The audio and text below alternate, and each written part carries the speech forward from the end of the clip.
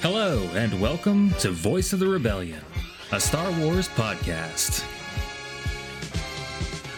Fly casually with hosts Mark and Kevin as we tackle a variety of topics, bring some of the latest news, answer hard-hitting questions, and explore the various themes in that galaxy far, far away.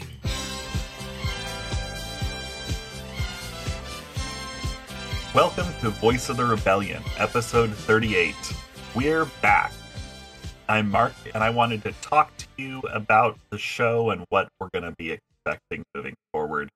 I've decided to resurrect the podcast after a really long hiatus with a new co-host.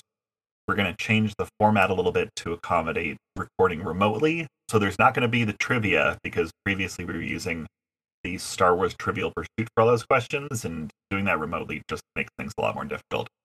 But we will have a new little topic at the end covering information about the vast universe of Star Wars. But without further ado, let's introduce our new co-host. Kev is a longtime Star Wars fan and is going to bring a new voice to the show, especially because he's a bit more critical of the sequels than Dave and I were. But he's got a lot of great insight, so I'm not going to hold that against him. Kev, welcome to the show. Hey, thanks for bringing me on as a co-host. I'm excited to do it. I love talking about Star Wars. I very much enjoy, you said I'm more critical, and as Partagas put it in Andor, the provocative exchange of ideas, right? Yeah. I love disagreeing with people. I love arguing about the sequels or the prequels or anything in Star Wars, but I love to keep it as constructive as possible. Yeah, and that's what's important, because me and the previous co-host would get really, really frustrated with people who were criticizing it, but it was because most of the criticism was so just heavy-handed and didn't make sense. Whereas I've talked to you about the sequel trilogy and got a lot of really great insight for what we could have expected and things you would have changed that. So I'm looking forward to discussing that in the future. But this episode is going to be focused primarily on Andor and the themes of Andor, and this may end up being a bit of a long one because we've both got a lot to say. But before we do that, let's go into what would normally be the news segment. Now, in this case, the news, we are not going to be really covering it too much in this episode, because we're going to be recording a few of these episodes before putting them out, just sort of get into our flow and get into our groove again. So we want to make sure we've got a couple episodes stocked up. So don't want to throw out any news that's going to be irrelevant before too long. So, Kev, what kind of Star Warsy stuff have you really been enjoying beyond Andor? Well, not as much as I used to. When I was younger, I used to just read Star Wars books back to back to back, constantly playing the games, constantly reading comics. I've fallen out of it lately in a way that kind of makes me sad. And one of the things I'm really hoping with this podcast is that it helps me re-energize diving into all these things. So, outside of Andor, I mostly just sit down with my bud and, we'll talk about Star Wars. I dipped a little bit into Tales of the Jedi. Really enjoyed the Dooku episodes. Yeah, the Dooku episodes seemed better fleshed out than the Ahsoka ones. The Ahsoka ones seemed more there just so that they could have more Ahsoka. Yeah, I mean, first hot take of me as a co-host, I'm kind of tired of Ahsoka. I'm not gonna lie about it. I think she's a great character, but when all the content is all Ahsoka, yeah, let's, in the same way that people say let's kind of move on from the Skywalker saga. Let's start looking at other stuff. I would love to see the next season of Tales of the Jedi have characters who aren't even from the prequel era, go back even further. Let's do, some High Republic, some Knights of the Old Republic era stuff would be pretty cool to see. Yeah, well. I was really hoping for a straight anthology series, just focusing on completely new random characters from all over. Because that With those Dooku episodes could have been put all into a single episode, they could and have. then you've got like six other episodes you could have done from all over the universe. But um, I this last summer went to Disneyland and went to the Galaxy's Edge. That sounds pretty cool. How was it? It was amazing. It was incredibly immersive. It felt like it really, really felt like you were on a different planet, which was really cool. There wasn't like set meet and greet times or anything. You would just see characters there wandering around, Mhm. which was pretty cool. The two rides are really cool. One of them is you're piloting the Millennium Falcon, and if you aren't the pilots, then it's kind of boring. Like the Can gunners, imagine. you're just pushing a button to shoot the cannons, and then the engineers are occasionally supposed to. They'll be told hit the buttons just as the buttons light up. But being the pilot is a really really cool experience. And then the Rise of the Resistance is an incredible ride um, that basically turns the waiting in line itself into a ride. That's pretty Um, cool. there's a full hologram of Rey that shows up. Like it looks like an actual hologram, which is really really cool. They brought back basically the entire cast. I think they filmed it while they were filming the last film. Mhm. So they've got the entire cast there, um, like posed there in the cockpit of his ship, like on a view screen. You actually get onto a transport, and you feel the transport take off and everything. You step onto the transport outside, and then those same doors open. Like I was expecting the doors on the other side to open, and oh look, it's a different place. No, the Mhm. same doors that you walked in outside open, and you're in a first order hangar bay. Like, and I had to of course go out and look up how they did it and everything. But it like Yeah. the entire wait getting to the actual ride is a ride and a story in and of itself, which I thought was really really cool. Yeah, that sounds pretty good. I've heard that Disney's been trying to do stuff like that, like Mhm, at all their parks, because I mean, obviously, people are spending a lot of money mhm. and they don't want to go spend most of their day there waiting in line for whatever ride. So, making the line part of the experience is such a good idea. Yeah, yeah, exactly. So that was my like big Star Wars thing that um has happened to me as of late. Um, definitely going to be incorporating more of Batu into my Star Wars role playing game Yeah. sessions because it's a cool planet when you're actually like there amongst everything. So, speaking of your upcoming Star Wars campaigns, what would you like to try to incorporate into that story that you're going to be telling, or some elements or whatever from what we've been seeing out of Andor? Yeah, so I'm currently it was I before Andor started, I was actually running a Star Wars campaign at home, and that is using the Dark Strider campaign, which takes place on the very edge of the galaxy. You're like chasing an Imperial moth into like the far reaches of space as things get like weirder and weirder out on the further and further edges. Hmm. And so I was kind of disappointed when Andor started, and I got so invested in the story of Andor, and I'm like, none of this actually works very well. So I thought I could run an online game. So I'm actually incorporating quite a few elements of it. Um, it's actually going to be two different groups. So one group is going to be rebels. We're actually going to start on a prison ship, and there will be a prison break on the ship. But it's Hmm. much simpler than the big prison break in Andor.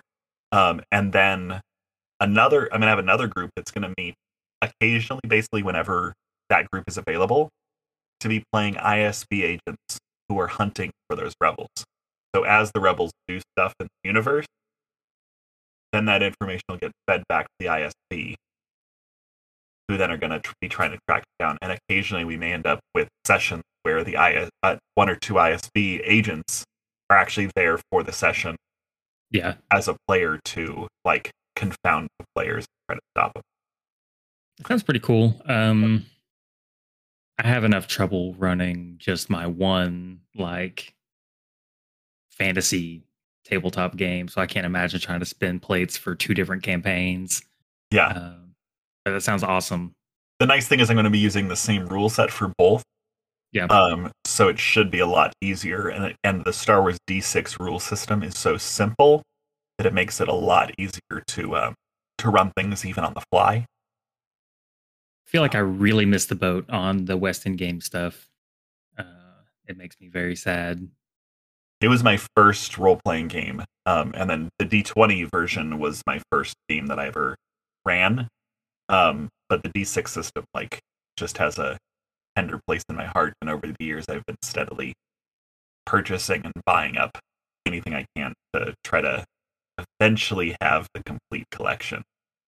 I don't know if I've ever heard anybody say anything bad about the Star Wars D6 system. I don't think so. It's universally loved. Yeah, it's just a great system. I think a lot of it is like nostalgia, but the simplicity of the rules really lends itself to making it feel like you're playing Star Wars. So, all right, let's go ahead and from here get into the topic. So, today we're going to be talking about Andor and the themes of Andor. We're not going to be going like an episode-by-episode breakdown. We had actually considered doing that, but then we realized it's much more interesting to talk about how the themes play out in Andor. It seems that the main theme of Andor overall is how people survive in a world of fascism, and how people who are more willing to keep their heads down and let it just pass them by are radicalized. I think Andor does such a good job just within the first handful of episodes of telling you exactly what this whole show is going to be about. Not the story, but the theme of it. It shows you all these different facets from these different points of view of what fascism is and how it affects people. And it's just it's unapologetically political in a way that I don't think Star Wars ever has really been before. Even considering the original trilogy, George Lucas behind the scenes, the original trilogy is about fascism being bad. But it's in such a grand way, like, these are the bad guys, these are the good guys, do your thing. And George Lucas behind the scene has said, well, the Empire represents, largely like Western colonialism. The rebels are almost a direct analogy for like the Viet Cong, because he was, an outspoken critic of the war in Vietnam, stuff like that. So they were very political in a way that was able to appeal to a lot of people, with George Lucas in the background saying, well, this is obviously about America and imperialism and colonialism, and etc. Andor, on the other hand, is in your face about its themes. It is grabbing you by the shirt and saying colonialism destroys people. It destroys their culture. It leads to fascism, like the erosion of communities and, trust between neighbors. Like, that is how these things happen, to the point that, outright rebellion ends up happening. Yeah, absolutely. An interview with Denise Gao, who plays Deidre Miro. She talks about how her character is sort of supposed to be, you're supposed to be cheering for her until you realize, like, until it clicks in your head, and it has to keep clicking every once in a while. Oh, by the way, just in case you forgot, she is a fascist. Like, yes, she's like a girl boss fighting her way to the top in a world of men. But in the end, like, he's like, don't forget, this is a fascist here. I have a quote from her. She says, "It's really important to me that there are no factions outlined. It's important that Deidre feels like the heroine of her story, and that's why she's scary. She's a fascist. She believes in something, but it is fascism. At first, you have to root for her. You feel like you're rooting for her, and then you realize, no matter how strong a woman she is in a world of men, you realize she's just a fascist in a world of fascists." Power corrodes everyone, men and women. She never apologizes, believes in everything she does, and truly believes she will save the galaxy, so she is credible and frightening. Cassian could also be a villain if you think about it. He kills both at the beginning of the series and the movie. He's the villain of someone else's story. Oh man, I just think that that's such a good approach to Mm-hmm. telling the story. You know, particularly from like the villain perspective. Yeah, yeah. Because I think one of the things that Andor is doing so right that a lot of Star Wars media, especially in recent times, I feel has gotten very wrong is that Andor's villains aren't these mustache twirling caricatures trying to like tie people to railroad tracks and run them over with a train. They are realistic, believable characters. But I think the most important part about them is that they're good at their jobs. Mm-hmm. Like they are real people with real motivations who are actually good and capable at what they do, Mm-hmm. which makes them just that much more terrifying. Mm-hmm. But it also makes it that much more satisfying when the heroes overcome them Yeah. despite that. What's really great is like you said everybody's good at their jobs. It's great seeing that like the Empire's very good at their job. They have tracked down this Krieger. Oh, and by the way, we are recording this before the final episode. So we're 11 episodes in at the time of recording, so we may end up learning other things in the final episode. But the Empire finds out about Krieger, but they are good enough that they're like, no, we need to let it happen and not capture them now so that they can continue on. But then at the same time, the rebellion side is good enough that they're like, no, we need Luthen's like, no, we now need to double play that back on them and allow this to happen. Like everybody is playing chess and everybody is playing 3 moves ahead at least. Like there's nobody who's just flying by the seat of their pants unless you're, except for Krieger. Yeah. And right. and Andor too. But Andor is like sort of the hapless person who can only think one step ahead of themselves. Well, he's one of the things about Andor is that even from the first episode and getting into the point of those flashbacks at the beginning, he is a person who is swept up in circumstance at every major turn of his life. It is something that is out of his control, and he just kind of has to ride with it. Which I think he's is also incredibly selfish. Everybody around him in that first episode knows that Andor's goal in friendship is to get something out of somebody else. He is only looking out for himself and trying to, except for his mom, of course, but he is just trying to get something from somebody, and everybody's sort of accepted that. Like, we've all had those friends who they are the person who that in the end they're simply looking out for themselves, but they're nice enough to have around. You just let them, and that's what he starts off as. But it's really nice because they have to build up the place where he is at Rogue One, where he is fully dedicated to the cause. Mm-hmm. But then Rogue One also gives him a story arc of when you see him at the beginning of Rogue One on the Rings of Kafrene, he kills a rebel because he might get caught. Like, he's still looking out for himself, but he's now doing it for a reason. He tells Jin that rebellions are built on hope. I just recently rewatched Rogue One because I needed as my you Andor should. effect. He tells Jin that rebellions are built on hope, but he has no hope himself. He's a man without hope in Rogue One until the end when he finally gives up everything. I think the Cassian that we see in Rogue One is like the end game of what Luthen's ideology turns people into. Yeah.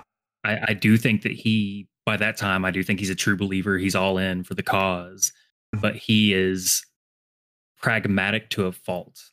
Mhm. He sees this rebellion in terms of like black and white. We have to do what we have to do. Take nothing on faith, nothing on chance. Mhm. You tie off your loose ends immediately, Yeah. or else you get got and this whole thing crumbles. And Mhm. then Jen comes along and she's like, dude, you have to trust me on this. Mhm. And, obviously he does. And without that trust and without that essentially a leap of faith, Mhm. none of anything else works. And what's interesting is that Jin begins Rogue One in the same place that Cassian begins Andor, where when they say, they talk about seeing the flag of the Empire fly across the galaxy, she says, not a Hmm. problem if you never look up. That's exactly what Cassian's like mindset is at the very beginning. And she changes because of her encounter with Cassian, and he changes because of his encounter with her. Hmm. So they end up changing each other, and that's what allows them to get to the place where they're hugging each other on the beach as the world ends. I think it's really interesting to spin off of that observation of where we see Cass at the beginning of the show. I've seen some discourse talking about like, well, what's the point of the flashbacks? What do they really do for the show? Mhm. And I think that they set the stage perfectly for who he is as a person and what his life has been like up to this point. Because for one, we see that we've always known Star Wars does not have a prime directive. Mhm. There is no form of non-interference that we've ever seen. Anytime we see like native cultures or even like tribal cultures or anything like that, there's always like spaceships in the background or people have Mhm. built a city just like right nearby. Yeah, Um, so that I guess at some point in Star Wars history, there's just like, hey, we've got hyperspace. We're just going to go wherever we want to. Whoever we come across can either keep up or die. yeah, yeah. Um, well, what I like about these flashbacks in particular is that it's it's a proto separatist ship. Mhm. Um, but it doesn't really explain that in the show. There's an interview that kind of follows up on it later. This happens before the Clone Wars even breaks out. Yeah, So because I this is a noticed the Separatist logo on it and was like, yep. okay, we're establishing time. But yeah, I saw that interview and no, this is before the Yep, Clone Wars it's breaks it's out. like right before. So these people are still Republic. They are still Republic members, and they're carrying a deadly virus or something, and the ship has crashed. Well, we've seen this strip mine, this massive ecological disaster. We see this like tribe of children, Mhm. where we only see teenagers, and they're all wielding hodgepodge, scavenged bits and pieces, and mismatched clothes and stuff. We don't see any parents. We don't see any. It looks like they're just dealing with the fallout of some huge disaster. They're just living there. Yeah, kind of The a ship Lost Boys. crashes. Yeah, like a Lost Boys. Yeah. And so the ship crashes. We get the events of that, and then when Marva and Clem come in, Marva's like, Clem's like, we got to go. The Republic's almost here, and they're just going to kill anybody that's down here to Mhm. cover this up. And I think that gives us such a good perspective for something that I've wanted for a really long time for Star Wars with the prequels. And that's to just muddy up the waters as much as possible and show that Mhm. not everybody on the separatist side is wrong. Separatists aren't wrong. Mhm. The Republic is not wrong for what they want, but Yeah, there's good and bad on both sides. The Clone Wars TV show gets into it a little bit, but just at like the most surface level possible. yeah, yeah. So this sets the stage for a Cassian who he's seen the Republic as a kid, and they just completely like fucked his world up, Mhm. literally. Well, and not only that, we see him then when he's older, and it's not Imperial stormtroopers who execute his father, Clem. It's like the end of Revenge of the Sith clone troopers who do Yeah, it. yeah.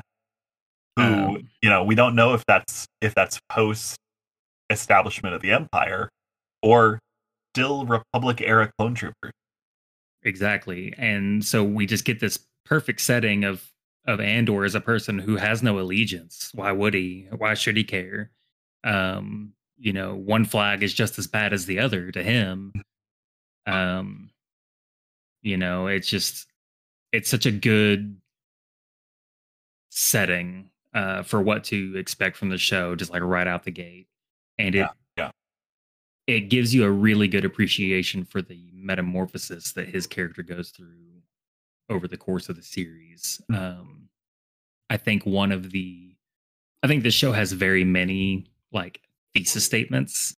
mhm. I think one of the best ones is when Bells says that everybody's got their own rebellion. Yeah. Everybody's got their own reason for doing what they do, and Mhm, this whole show is just that cracking open and that radicalization and mhm. that exploration of what makes Cassian become a true believer.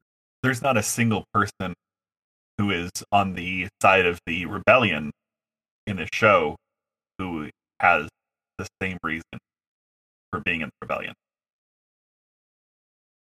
or way of performing rebellion. It's rarely as simple as just like I'm a good guy and I want to fight the bad guys. Yeah. Well, It's and okay. good. Oh, I was going to shift over, talking about another thing about Andor. Besides being a man without a purpose, he's also a man who's running out of time, who has no idea that he's running out of time. One of the very first shots we see of him as an adult says 5 BBY. Yes, exactly. And BBY is before the Battle of Yavin. The Battle of Yavin is mere days after his death. We know that this man is a man on borrowed time who only has a short amount of time to live, and he has no idea. But it's like, not to get all like uh, Hamilton on it, but he's living like a man who's running out of time. But he doesn't know that he's running out of time. He Constantly being on. he man, I liked Andor from Rogue One, but Mhm, yeah, this expansion of who his character is as a prequel is yeah, so good. Like he's a disaster. yeah, yeah. He's just like this walking chaos who's so good at all these different things that he does because he has to constantly shift and adapt and deal with these new circumstances that he finds himself in. Um, and Diego And Luna is just so good at portraying that too, as just being this guy that absolutely does not trust anybody. He mhm, doesn't want to get involved in anybody's shit. And as soon as he gets the least bit involved in someone's shit, he's like, I'm done. I want out. I just want my money and I want to go home. yeah. I don't know if you noticed this, but his prison sentence was 6 years. If he had served his prison sentence, he would have survived. Him escaping from the prison actually leads to his death directly. I did notice the prison sentence. It did not click with me that we're 5 years away from Battle of Yavin. We're 5 years away, and he had Um, 6 years on his prison sentence. Now, we now know, with the whole thing, like, he was going to end yeah, up serving a lot more than 6 years. But, like, that's also assuming he lived through those 6 years exactly, because yeah, it's a pretty brutal place to be. yeah, And that was one of the nicer prisons too. yeah, But yeah, man, I didn't connect those dots at all. Wonder how different things would have gone if he had never escaped. yeah, yeah. Because I mean, they probably wouldn't have gotten rid of the Death Star. Hmm. Yeah. And that's so. I think that's a really interesting thing too. That's so it's almost non-existent in this show, but it's such a core theme of Star Wars is like destiny and fate and like the right people or sometimes the wrong people being at the right place at the exact time that they need to be.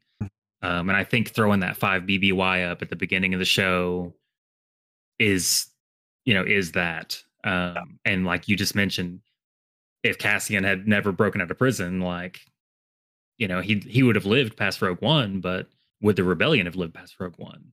Yeah, yeah. Um, And I actually did a Twitter thread on this the other day that Andor is the story of Jonah from the Old Testament. That there is a destiny for him to fulfill. He is brought in to become a member of the rebellion, and instead, he just takes his credit and runs. He mhm. refuses that destiny. So, what does the Force have to do? It has to get him rounded up by some stormtroopers and thrown in prison for just walking down the beach. It is grabbing him and dragging him back towards his destiny time and time again, being like, no, you can't get away from this. You have to keep moving forward. And by him continually, like him being there in the underwater prison is like being in the belly of the whale, just like sitting there and waiting until finally he's able to burst free. And now he doesn't really have a choice other than to join the rebellion, even though even now at episode 11 he still doesn't realize it. Like, he just thinks he's going to be able to sneak away and go see his mom's funeral, but Mhm. everybody is going to be there to drag him back into that rebellion. Yeah, I think what we'll see in the finale is, that final. I think he realizes it already. I just think that he hasn't allowed himself to acknowledge it. I guess Yeah. he cannot untangle himself from this anymore. Mhm. He is going to have to embrace the things that are happening here. I think part of it's going to be that he feels that he can't get out of it, for one, Mhm. because either the Empire or the Rebellion is constantly going to be coming after him afterwards, no matter what. But we've been seeing him get radicalized, um, more and more and more. We started off where he was just willing to dip out on everybody. Mhm. And then the second arc, he connected with, Nemec and Mhm. Cinta. He even connected with Skeen up Mhm. until a certain point. He looks genuinely sad at the end of that arc when Skeen When he pulls had his to kill him. bullshit. Yeah. And, he had all the reason in the world to just take his money and run at that point. But he went into the tent, made tried to make his peace with Vel, let her know what was going on, Mhm. gave the Kyber back as a show of trust. He Yeah. didn't have to do that, but that shell's breaking more and more. He's connecting more and more with people around him that he doesn't want to connect with. And then, of course, he links up with his best buddy Melshi in the Yeah. prison. Um, and even they even do the bro hug on Niamos 5, I think, Mhm. is Space Miami. Yeah. Um, Which was and he apparently filmed in in like uh London or something, right? yeah, it was England. like Leeds or something like that. It was somewhere on the coast in England. They just like CGI'd in the palm trees and stuff like that, which I was surprised at. But yeah, with they made a point to make sure that we saw that Nemec's book was still with him in episode Hmm. 11. He goes back, he He gets opens that money box. with the box. Yeah, they play the audiobook for him for a second, just so that we, the audience, know he still has that with him to help keep pushing him forward. So to pivot us away from Andor as a character and his Mhm. motivations, get us back into the political side of the show. Yeah, Um, One of the things that I think just works so well in Andor is that it's not showing us like these huge atrocities or stormtroopers kicking in doors or anything like that. We're not seeing the Death Star blow up Alderaan, right? It's showing us the insidiousness and the absolute pervasiveness of just everyday fascism. yeah, Um, where the corporate police, the surveillance state, getting spied on, encouraging your communities to rat each other out, mhm, stuff like that. Just little chips over and over and over and over, just little erosions, until like what Luthen says something to the extent of like, uh the Empire's like choking us. Their grip is so light that we're forgetting that they're choking us, or something like that. I don't remember the exact quote, but basically just saying that like they're moving slow enough on stripping away rights that people are getting complacent with it. Yeah. Yeah. And before you know it, you don't have anything else. Mhm. And I think Andor has done so well demonstrating that in a very believable world building sort of way. Like with the Aldani going to see the Eye, Mhm. the Imperial garrison there, that the commandant is like, yeah, we set up a bunch of like entertainment suites and stuff along the path for their religious ceremony. So we weed them off as they're coming up. We're just constantly encouraging them to be distracted from their culture and their heritage, and it works is the Yeah. thing. Yeah. And beyond that, um, I love that it does like Andor does nothing, makes no attempt to rehabilitate the Empire, Mhm. which is I think is something that's Star Wars really flirts pretty dangerously with Mhm. in a lot of stuff. Yeah, Um, maybe they're not so bad. Maybe, the people who are working for them aren't all that bad. What they do is they bring up characters who are Imperials who are secretly working against them. mhm, But those people aren't just like they aren't just like dipping their toes into rebellion. They aren't like just willing to like feed a little bit of information. It's if you are going to rebel, you have to do it with your whole chest and do it in a way that could lead to not only your death but the deaths of all your loved ones. Because we see that both with the officer on Aldani, who's part of the crew, mhm. and then also with this what's his name, the ISB agent, who's the Lonnie. Lonnie. That they both have fully given in to supporting the rebellion, even at the risk of their own lives. And that's Mhm, the only way that it can be done. There isn't anybody who's like, I work for the Empire and maybe they're not so good, but, at least we got a little bit of stability and that's okay. And we see them as a sympathetic character. Anybody who is chosen to question it, once you begin to question it, there's no turning back from questioning it. You see it full force in front of your face and have to mhm. just move forward. Ever since Darth Vader, Bride, in the original trilogy getting redeemed and everything, Star Wars has had you almost have to have the character who's a bad guy that can be redeemed. Mhm. Um, and I think one of the things that this show is doing is saying like you do not have to try. Like it's Andor's not going to go out of his way to try to redeem Cyril or Deidre. Mhm. Yeah. People like Lonnie or um, Lieutenant Gorn, Mhm. from Aldani, like these are people that they have to choose for themselves that they want out. And even then, Lieutenant Gorn straight up says like, I suck. I have been complicit in atrocities and I Mhm. deserve punishment. Yeah. And I'll do everything I can to burn this place down on the way out. Mhm. Um, so I'm thankful that it's not trying to, what did I write down? The Galactic Star Cruiser being like, "Hey, everybody, join the First Mm. Order and rat Yeah. people out." Like it's Yeah. a fun thing to cosplay as fascism.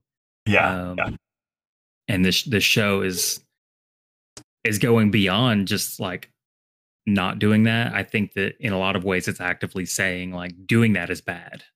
Yeah. Yeah. Um, And and yeah, I think that's more some of the subversion of the showrunner Gilroy. Um, he had said that the reason why that there was a brothel in the first episode was to see if he could get away with putting a brothel in a Star Wars show, and he was doing it to challenge Disney. Right. And I think he knows exactly what he's doing by basically saying, no, you can't just, as I said, cosplay fashion. Like Disney, and I mean, even before Disney, Lucasfilm loved going, oh, they're the bad guys, but they're kind of cool, aren't they? Yeah. And It like the like the people who are like, man, yeah, the Nazis suck, but they had a sense of fashion. Let me tell you, yeah, it's like the same thing. They're like, yeah, sure, the Empire is bad, but look at these sleek uniforms. I know, Stormtroopers are yeah, cool. yeah. And like in the past, I would always wanted to get a set of Stormtrooper armor, and now I'm like, no, if I got a set of Stormtrooper armor, I would get it and like bash it up and make it a rebel uniform that was like Stormtrooper armor stolen off of a Stormtrooper. Like if I was Hmm. doing a Stormtrooper cosplay now, it'd be like, no, it would be a rebel version of Stormtrooper armor because I'm like, I don't really have any interest in dressing up like fashion. Yeah, I was in the military. I did enough marching around. I don't want to throw on some Stormtrooper armor and march around. Like, Yeah. if I'm gonna do a Star Wars cosplay or something, Mandalorian armor is pretty sick. Yeah. Um, and the Rebel flight helmet. It's the bee's knees, Yeah. orange visor. Mhm. I'm So actually a really big fan of the First Order helmets as well, or not the First Order, but the Resistance helmets as the well. the more With the angular ones that kind of yeah, have the and jaws that come down. yeah. I agree.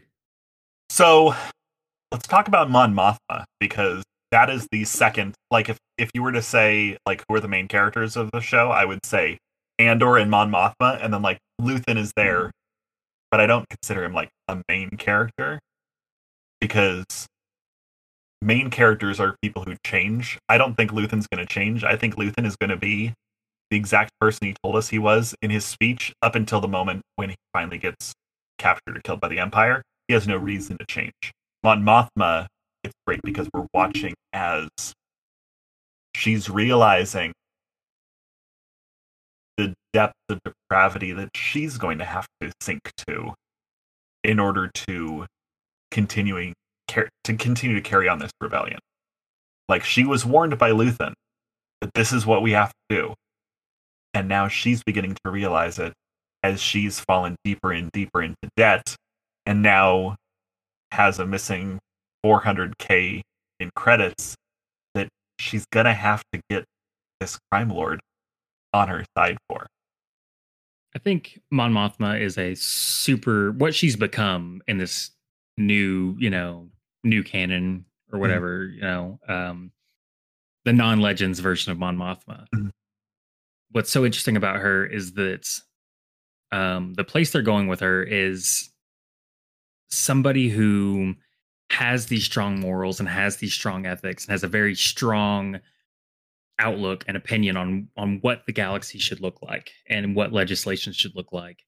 And the fact that she has basically been put in the position of being like the de facto leader of the rebellion Mhm.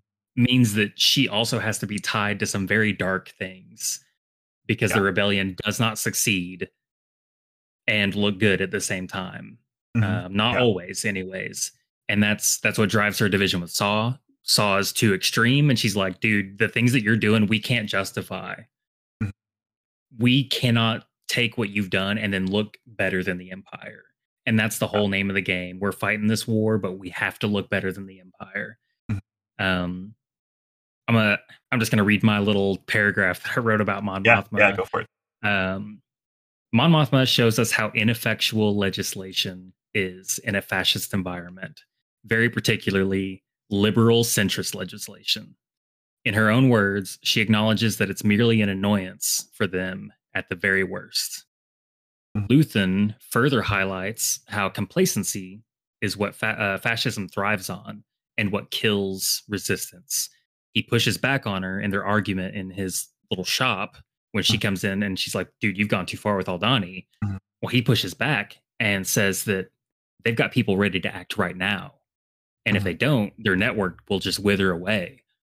People have to get fired up and they have to act, because if not, they sit around, their circumstances change, they start a family or they get a job or they get in debt or whatever, and their reason for rebelling changes and they grow complacent. And that's something that I think the character Mon Mothma is very much highlighting for us, legislation wise, because her first scenes are speaking to an empty Senate. Yeah. Yeah. Nobody gives a shit what she's got to say, and Yeah. they're talking to each other and they're leaving, and she's just like, she wants so bad to be able to fix the galaxy by legislation. Mhm. um, and she knows that it's not going to work that way. In Yeah. fact, she was in the Senate when legislation is what put Palpatine in power and changed the Mhm. Republic into an empire. Yeah. Yeah. So I think it's Well, very and interesting. with the scene in the Senate, it very much established, like, when we hear in A New Hope that the Emperor has dissolved the Senate, we're like, oh wow, that's terrible. That's the worst thing ever. But what we see is the Senate wasn't really doing anything. The Senate Exactly. existed purely in name. It Nobody was doing. They were just Everybody was there to collect their paycheck and get money from lobbyists and Hmm. pass along any legislation that the emperor wanted. It's mostly empty because nobody is taking their job seriously. There's only a few people who actually are, but it's not going to matter because the people who aren't showing up are showing up for the votes that will continue to hand more and more power over to the emperor. And at that point, when we're 5 years before A New Hope, Mhm. Tarkin says in A New Hope that the Senate has just been dissolved. So if things are at this bad 5 years before that, you have to Mhm. imagine that when Palpatine makes his announcement, when it hits the holonet, the newsreels are running with it. They're like, Palpatine has dissolved the Senate. Mhm. You have to imagine that a ton of people in the galaxy are like, thank God.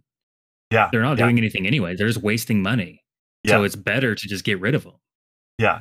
All they were doing was signing off what the emperor wanted, so why not just let the emperor do what he wants? Because Exactly. there wasn't. I don't imagine there was very many mass protests in the streets when it got dissolved. Yeah. And that, I think that also just goes right along with the themes of Andor. Like, Mhm. fascism, fascism very rarely, like, not very rarely, but it doesn't work as well when it grabs power. Just when it just throws a coup, or it does Mhm. whatever, as we've kind of seen in real life recently. Like, Mhm. turns out it's a lot harder to just take stuff over. Mhm. The the insidiousness of fascism is that it creeps. Yeah. It Yeah. it digs in, it invades spaces, and it starts to twist people. Um and it grips tighter and tighter and tighter and takes more and more and more, until one day you look around and you're like, well, shit, we've lost everything. Yeah. Yeah. But I think something else that I I'm sure that you can edit out how many times I think Andor is doing well. But another thing that I think that it's showing so well, the writing team, everybody involved, is they're showing how pervasive fascism can be, how deep it can ingrain itself, and how it can just strip away all these things. But they're also showing how, just in my opinion, they're just showing how piss poor and weak of an ideology fascism really is. Mhm. Because the kinds of people that fascism attracts, they want power and they want money. Yeah. They don't believe really in what they're doing or why they're there.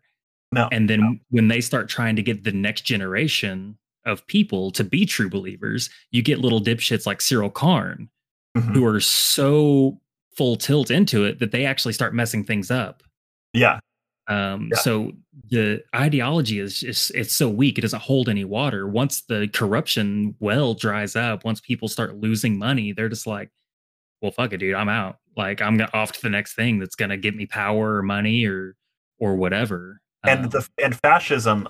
When I was watching the trailers for Andor leading up to it, there's that one line that Andor says, like, they're so fat and happy with themselves, and it cut and it showed the um the Imperial officers on Eldani, like with their wine glasses and stuff, and I was like, I really, really hope that they show that it's never the best people. They don't choose the best people in No, fascism. They choose the people who are going to benefit the most so that they will help prop it up. You have to take the people who are going to most benefit. And so I was kind of hoping that the show would spend a little bit of time sort of showing how it's just these like rich like arms manufacturers just like getting handed out moffdom and stuff who don't have any skill or interest in doing anything. They just are there to be like fat cats and get their stuff and continue to go, yes, Emperor, yes, Emperor. And, I think that they did a good job in The Last Jedi by being like, hey, look, it's all just arms dealers who are running this whole thing. the rich people don't care who's in charge as long as they can sell their product to whoever's exactly, buying. yeah. So hopefully, in the second season, we'll see, an advancement in that sort of look at everything. And in season 2, they said they're going to be doing one year every like 2 episodes, leading up into Rogue One. Skipping forward, I like that idea, but I kind of hope that they shifted instead to like one episode every, or one year every 3 episodes, and then you do a third season that is the moments leading up to Rogue One. Well, so everything building up to that final point. Here's my thoughts on it. We're 5 years BBY. Rogue One happens right before, days before. And they want the show to lead right up into Rogue One. Sounds like 5 seasons in a movie to me. Oh yeah, I would absolutely love that. I just don't see them. No, they for sure won't. Because in the end, it is all about like quote unquote like stock prices and stuff like that, because it is this multi-billion-dollar company, and Andor didn't immediately catch everybody. Like, people weren't paying attention. It's surged now in interest, but I could definitely see them being like, well, the first few episodes didn't really grab onto people, so we don't want to risk it like dwindling off over the years. So I can understand why they're like just 2 seasons, but I would love to at least 3. But yeah, 5 seasons would be incredible. As much as I'm certain right now that Andor will, if it's not going to be my favorite Star Wars thing for a very long time, it will be very, very high in my list. Yeah. But even with that being said, I'm so much more thankful for a showrunner and a creative team who day one, right out the gate, they're like, here, we're telling a story. It is this long. Yeah. Full stop. We're not going to extend it. We're not going to fill it with bullshit. Like, we know what we want. We know how long it's going to take to tell it. This is what we're doing. So even though I would love to have just, a million seasons of Andor, the fact that they know what they're doing and where season 2 is going, I'm very comfortable with that and very excited to see how it goes. And Star Wars needs to have something to say. Me and Gabe previously talked about this, that I can't imagine doing an entire podcast about the Marvel Cinematic Universe. Like, each movie has like a quote unquote message. There's a lot of copy paste to the Marvel movies as well. Whereas Star Wars has so many themes and has so much to say about things. Like, I could do an entire Star Wars podcast, even if only episodes 4, 5, and 6 had ever been. Like, there's so much for it to say. So if Star Wars is going to come out and not have a message, a thing that it's saying, then I don't think it's being effective. Which is why I think things like the Book of Boba Fett really didn't what wasn't as good as it could be because it wasn't really saying anything. I don't think Book of Boba Fett said anything at all. Yeah. I think it had some ideas of what it wanted to say, Mhm. but I think they put a lot of the narrative load on the wrong characters in a way that just really didn't work with the flow. Like, we could talk about this in a different episode, Mhm. but the fact that Boba Fett is the audience stand-in was a Mhm. huge mistake in my opinion. Oh yeah. Yeah. Um, and I'm more than happy to rant about that for an hour and a half or however long. Now we talk about Star Wars being about something. I completely agree. That's something that I've been thinking about a lot in preparation to sit down and talk about this because Andor has so much that it's saying. And this is going to be our first co-host disagreement, I'm sure. Mhm. I think one of the reasons why the sequels don't work for so many people is because they largely don't say anything.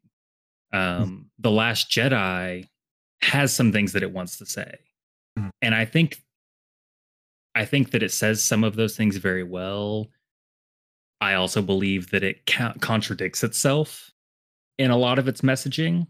Mhm. And again, I'm more than happy to get into that at another point. Mhm. But The Force Awakens and The Rise of Skywalker, whether or not you enjoyed the movies or not, it's, as everybody's personal business. But they are just Star Wars for the sake of Star Wars. Mhm. It's Yeah. just Star Wars content. Yeah. Um, and I there's don't disagree with that. I think the general, like, if you could say that it was about anything, it's about how the refusal to stamp out fascism will always allow it to come back. But that's yes, very surface level, and then it doesn't really do much with it. So I don't disagree with you. I think that if you had a specific thing that the trilogy was meant to say, particularly if you had it a bit stronger to talk about legacy, yes, exactly. That that's was going where to be you my could have point. it could have been a lot stronger. Um, If the whole trilogy was about legacy, the benefits of it, the downsides of it, the expectations of legacy, and even use legacy to tie into the lingering effects of just deep rooted fascism and how it is so tenacious in holding on to people. mhm, Man, we could have had a sequel trilogy as good as anything that we've gotten, mhm, in my opinion. I yeah, it's kind of like the prequels, but a step down in my opinion, right? So the prequels, I think, are movies that have a great story and a great message, and they're very, very political. George Lucas straight up is just like, mhm, dude's George Bush. yeah, This is 9/11. Like, yeah, I'm not even going to be subtle about it. yeah, And I think that they're so good in what they want to be.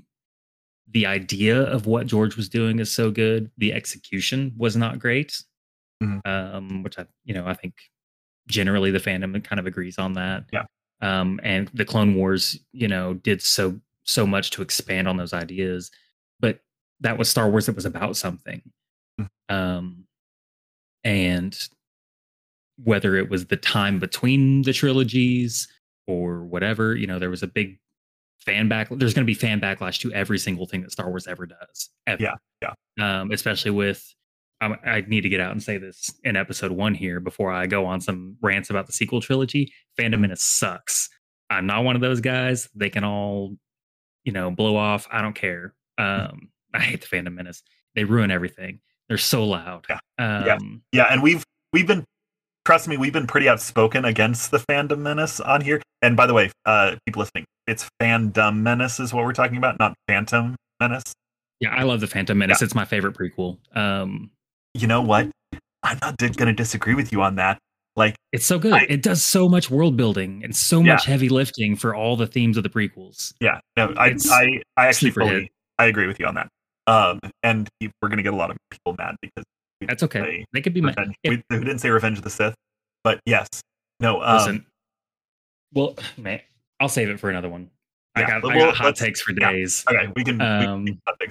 But yeah, so it's you were saying let's the fandom let's menace.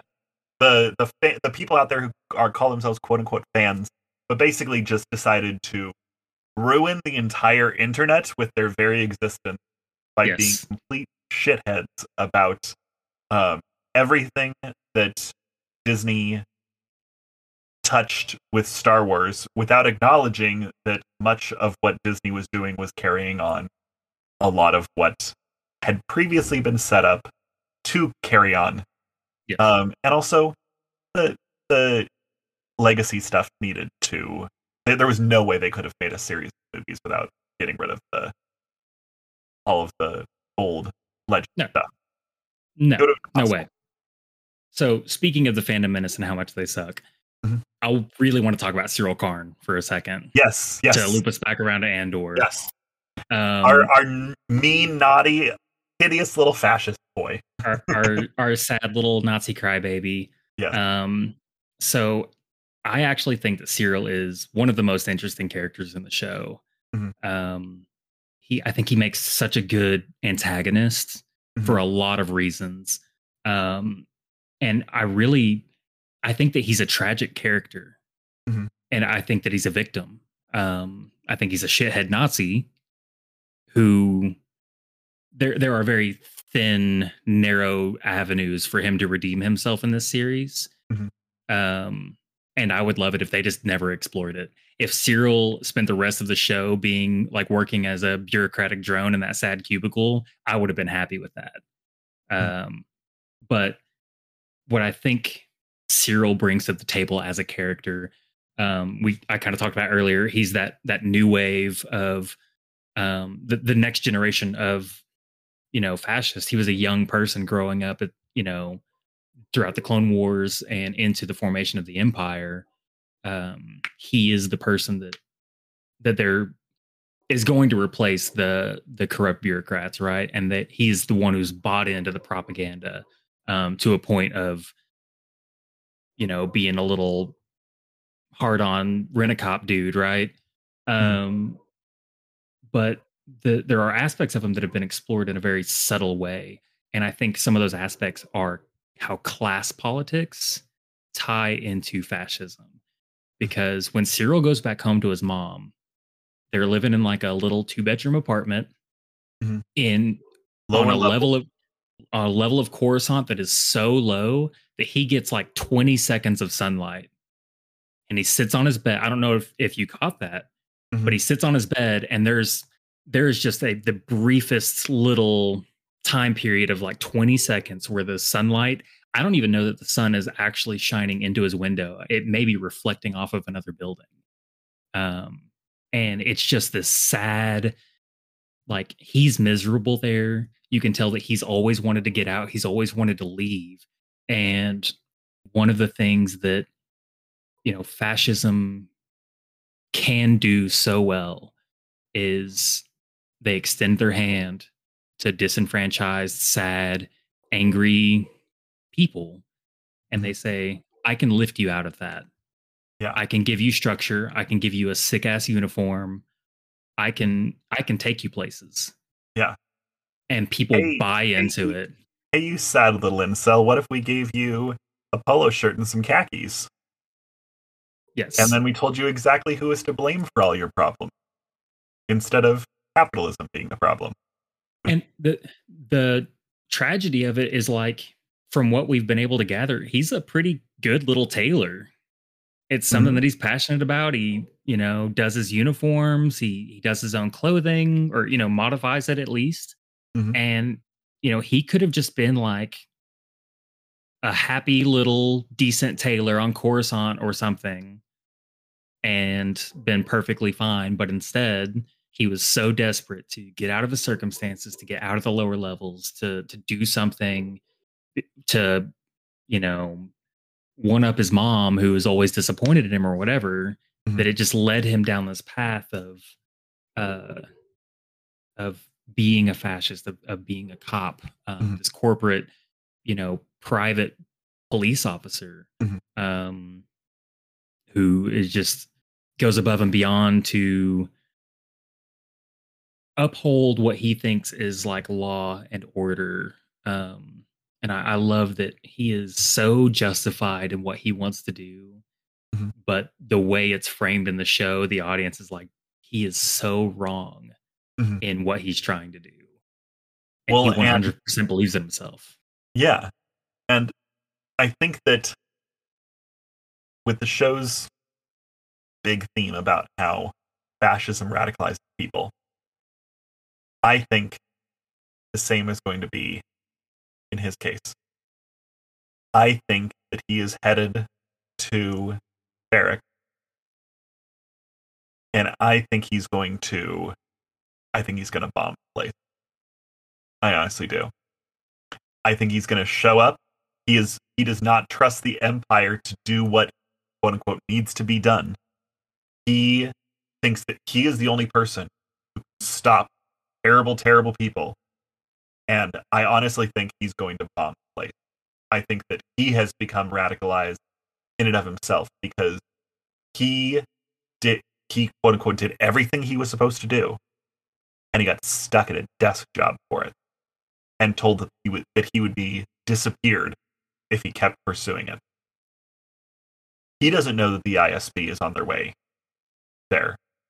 He assumes that nobody cares, and by him being ignored, he is going to show up at Ferric, and he is going to at least attempt to cause some mass casualty event in order to get to Andor and all those filthy, dirty, rust bucket people who did him wrong. I Because agree with that. the entire city turned against him. He watched as the entire city turned against him when he and his men showed up. He doesn't see any value in the lives of anybody on that planet. So I'm wondering if they do go with the redemption angle. And what ends up happening is Cyril goes so far in his quest for revenge against Andor, who is his white whale. He's going full Ahab right now. Mhm. That he becomes, because we've already seen the cracks forming, where he's like stalking Deidre and she's freaked out. She's clocking him as a security threat. Mhm. I think that he gets so radicalized that he ends up becoming.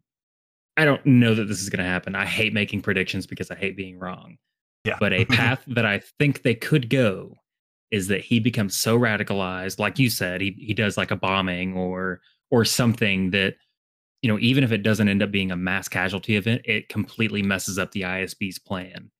Yeah. And he ends up becoming a fugitive. Mhm. And like that's how he maybe not gets redeemed, but gets pushed to the other side is because he has no other choice. Yeah. But I really don't get the vibe that they're gonna redeem him. He seems so laser focused on his revenge. Um, I mean, I honestly I don't know where they're gonna go with him, and I love that Yeah. about the show. Yeah. Yeah. Um, one thing, uh, one other thing about like a different aspect of fascism that the show touched on briefly. Um, it's it's how fascism messes with history, and they mess with facts. They mess with truth. Um, so at one point, I don't remember what episode. I think it's during one of the ISB meetings.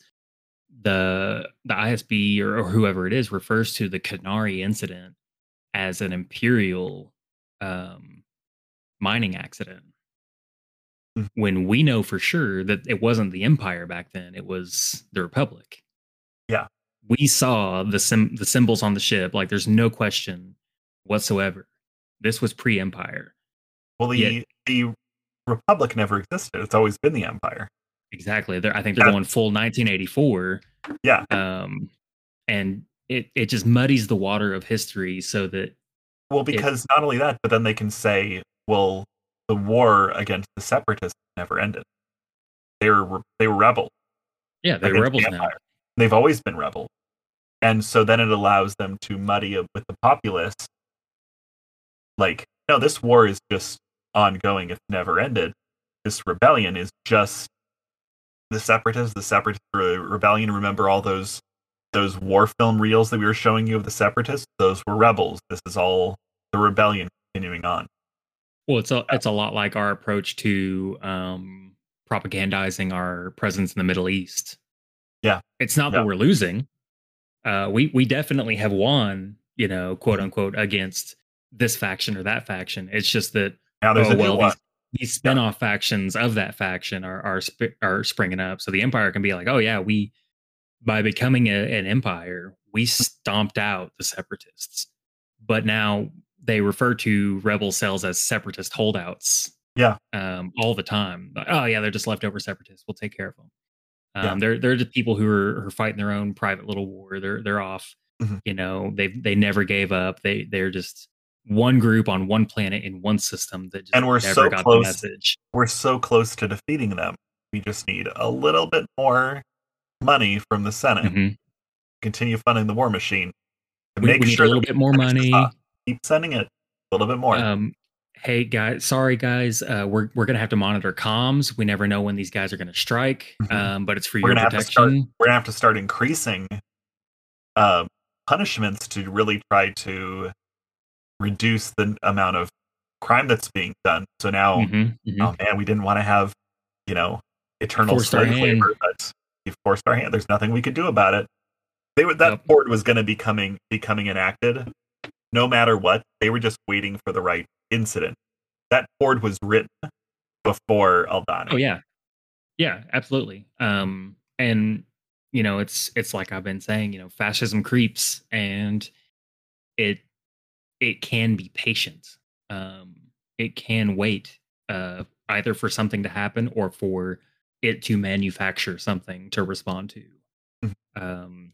so that it can roll out.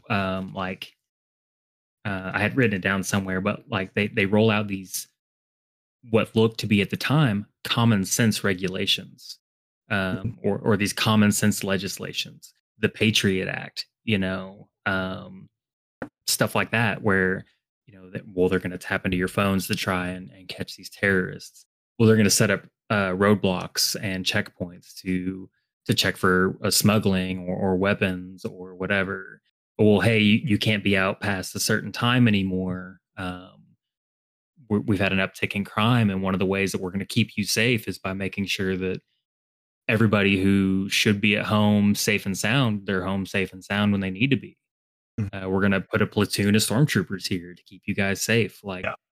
these things just creep up and creep up and creep up. It's not like they Hey, show up with a million star destroyers one day and they're like, hey, this place is ours now. You guys all suck.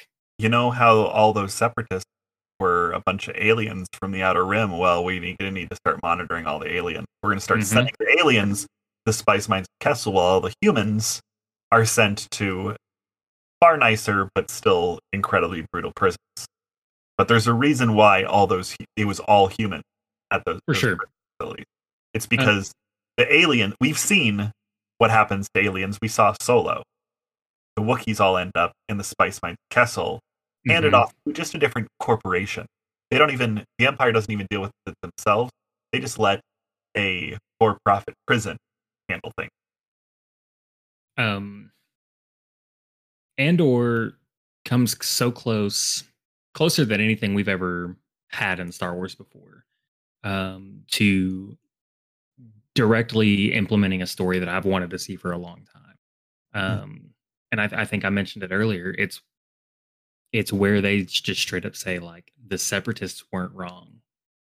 mm, Um, their methodology wasn't necessarily right. They had a lot of bad players in the game for mm, sure, but by and large, the separatists were regular people who were tired of being subjected to ever increasing laws, ever increasing taxes, ever increasing presence from a government that was so far away. Um, I have said this to you before, probably years ago. mm. Um, I think that Star Wars could be used as an amazingly good vehicle, specifically the prequel era. I think Star Wars could be used as a great vehicle to do a states' rights versus federal overreach story, um, because there is a lot to unpack there. Yeah. Our own history with it. is super fucked up because Mm. you can sit there and scream about states' rights all you want, but at the end of the day, like the Louisiana Constitution was like line one, we want slavery. States' Line rights. Wait, two, what, states' buddy? rights. Um, Yeah. but there's a very, very real, tangible argument to be had. Mhm. Like even right now, we've got a government that's so far away from all the states of the union. Mhm. Um, and we have such a wide range of culture um, all across the United States. I for our listeners, I live in Oklahoma. Yeah. Um, an Oklahoma Democrat does not look like a New York Democrat. Mhm. Their ideology is not the same. By and large, it's not. Their approach to problems, their solutions for things, Mhm. it doesn't always look the same, and that's not a bad thing. Yeah. That's not to say that one person's doing it better or whatever. It's that we have so many different microcultures that have so many different problems that need to be Mhm. addressed in different ways. And when you try to wrap all of that up into one system and one umbrella, the larger your system gets, the more problems it's always going to have. Mhm. And I think Star Wars, specifically doing like the Republic versus the Separatists, Mhm. can tell that story so well Yeah. because it's a huge 'Cause galaxy. You could tell any number of stories you want with that. yeah. 'Cause imagine now the whole, you know, federal government, but on a galactic scale. Like, this isn't a worldwide it isn't a worldwide or even, nation scale like we've got that has many different cultures that, the federal government can't always, make sure is balanced for everybody. You're talking on a galactic scale with alien races that spent millions of years building their their civilization to the point at which it exists Hmm. now. Yeah. And you're trying to you know I'm assuming thousands of planet. There's an unending number of planets. Star Wars is just going to keep making Mhm. planets until Yeah. the franchise ends. But you got all these planets, all these systems, all these cultures. You're talking trillions of beings, Mhm. and the Senate chamber on Coruscant was like what, a couple thousand little discs of Mhm. senators. Yeah. Um, Each one of those is managing a few hundred worlds. yeah, if that. Yeah. Like Padme was there. Senator Amidala, she was just there for Naboo, Yeah. hanging out in her little disc, Yeah. trying to pass legislation for Naboo, Yeah, and like, she's not there trying to pass legislation for probably any of the other systems around her, but she's an important system. yeah. So she gets her own. That's Well, which yeah. I just mean, goes to it's further human corruption of centric, and they've yeah, got water and plants. It's nice to be there. yeah, Was where Sheev came from. yeah. But yeah, like the larger and more complex your systems get, no matter what system it is, Mhm. it starts to break down at a certain point. Yeah. It loses efficiency, and that's a conversation I've had with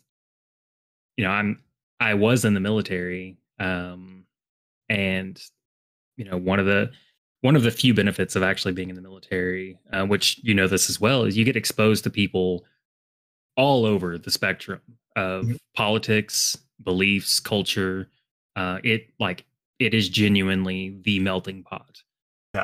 Um, and I've spoken with so many people, and I'm like, dude, you can talk shit about communism or socialism or capitalism or whatever you want. The thing is that every single system works in theory. Mhm. Every single system works on a small scale, and every single system breaks down to an extent the larger and larger it gets.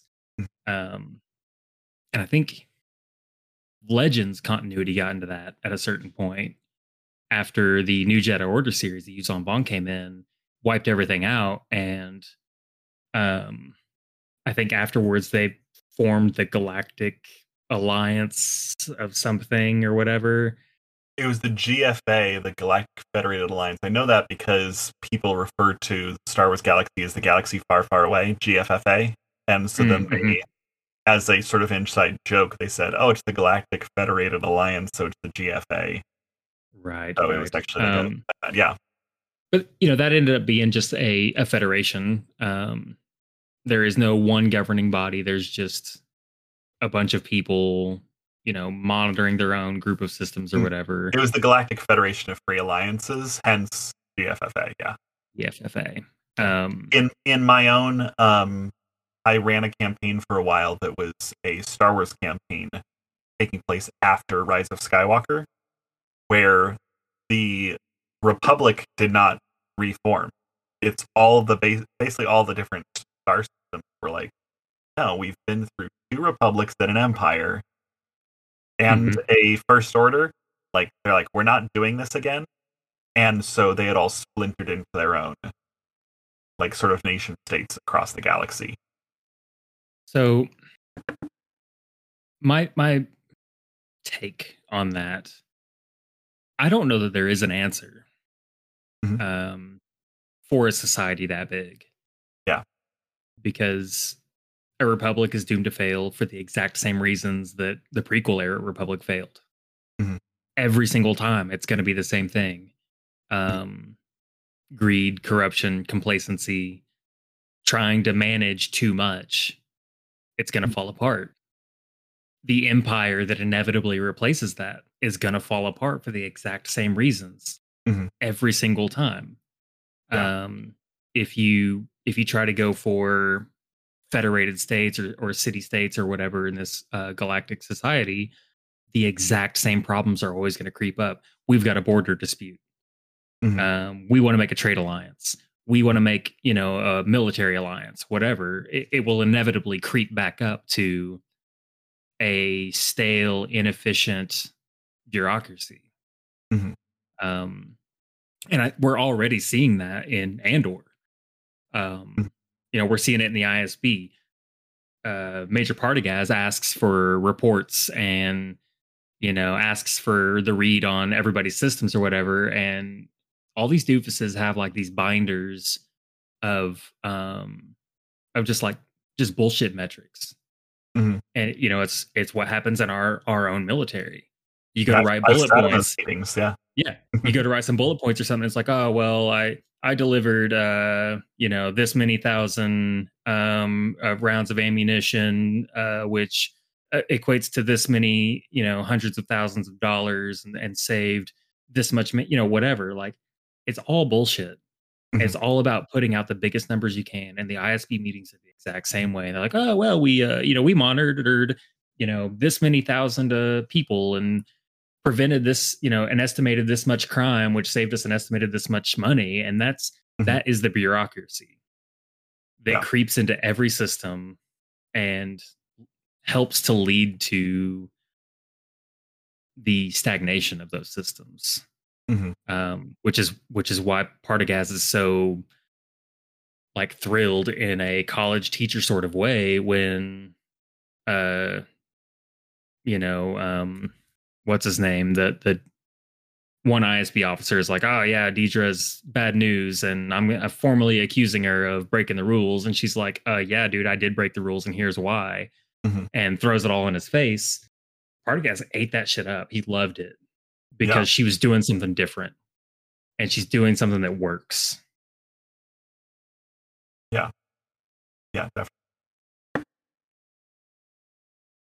So we have now wandered all over the galaxy, even into like deep into Legends and back again, and came all the way back around to Andor, which I would say expect that pretty often. I'm a wandering guy.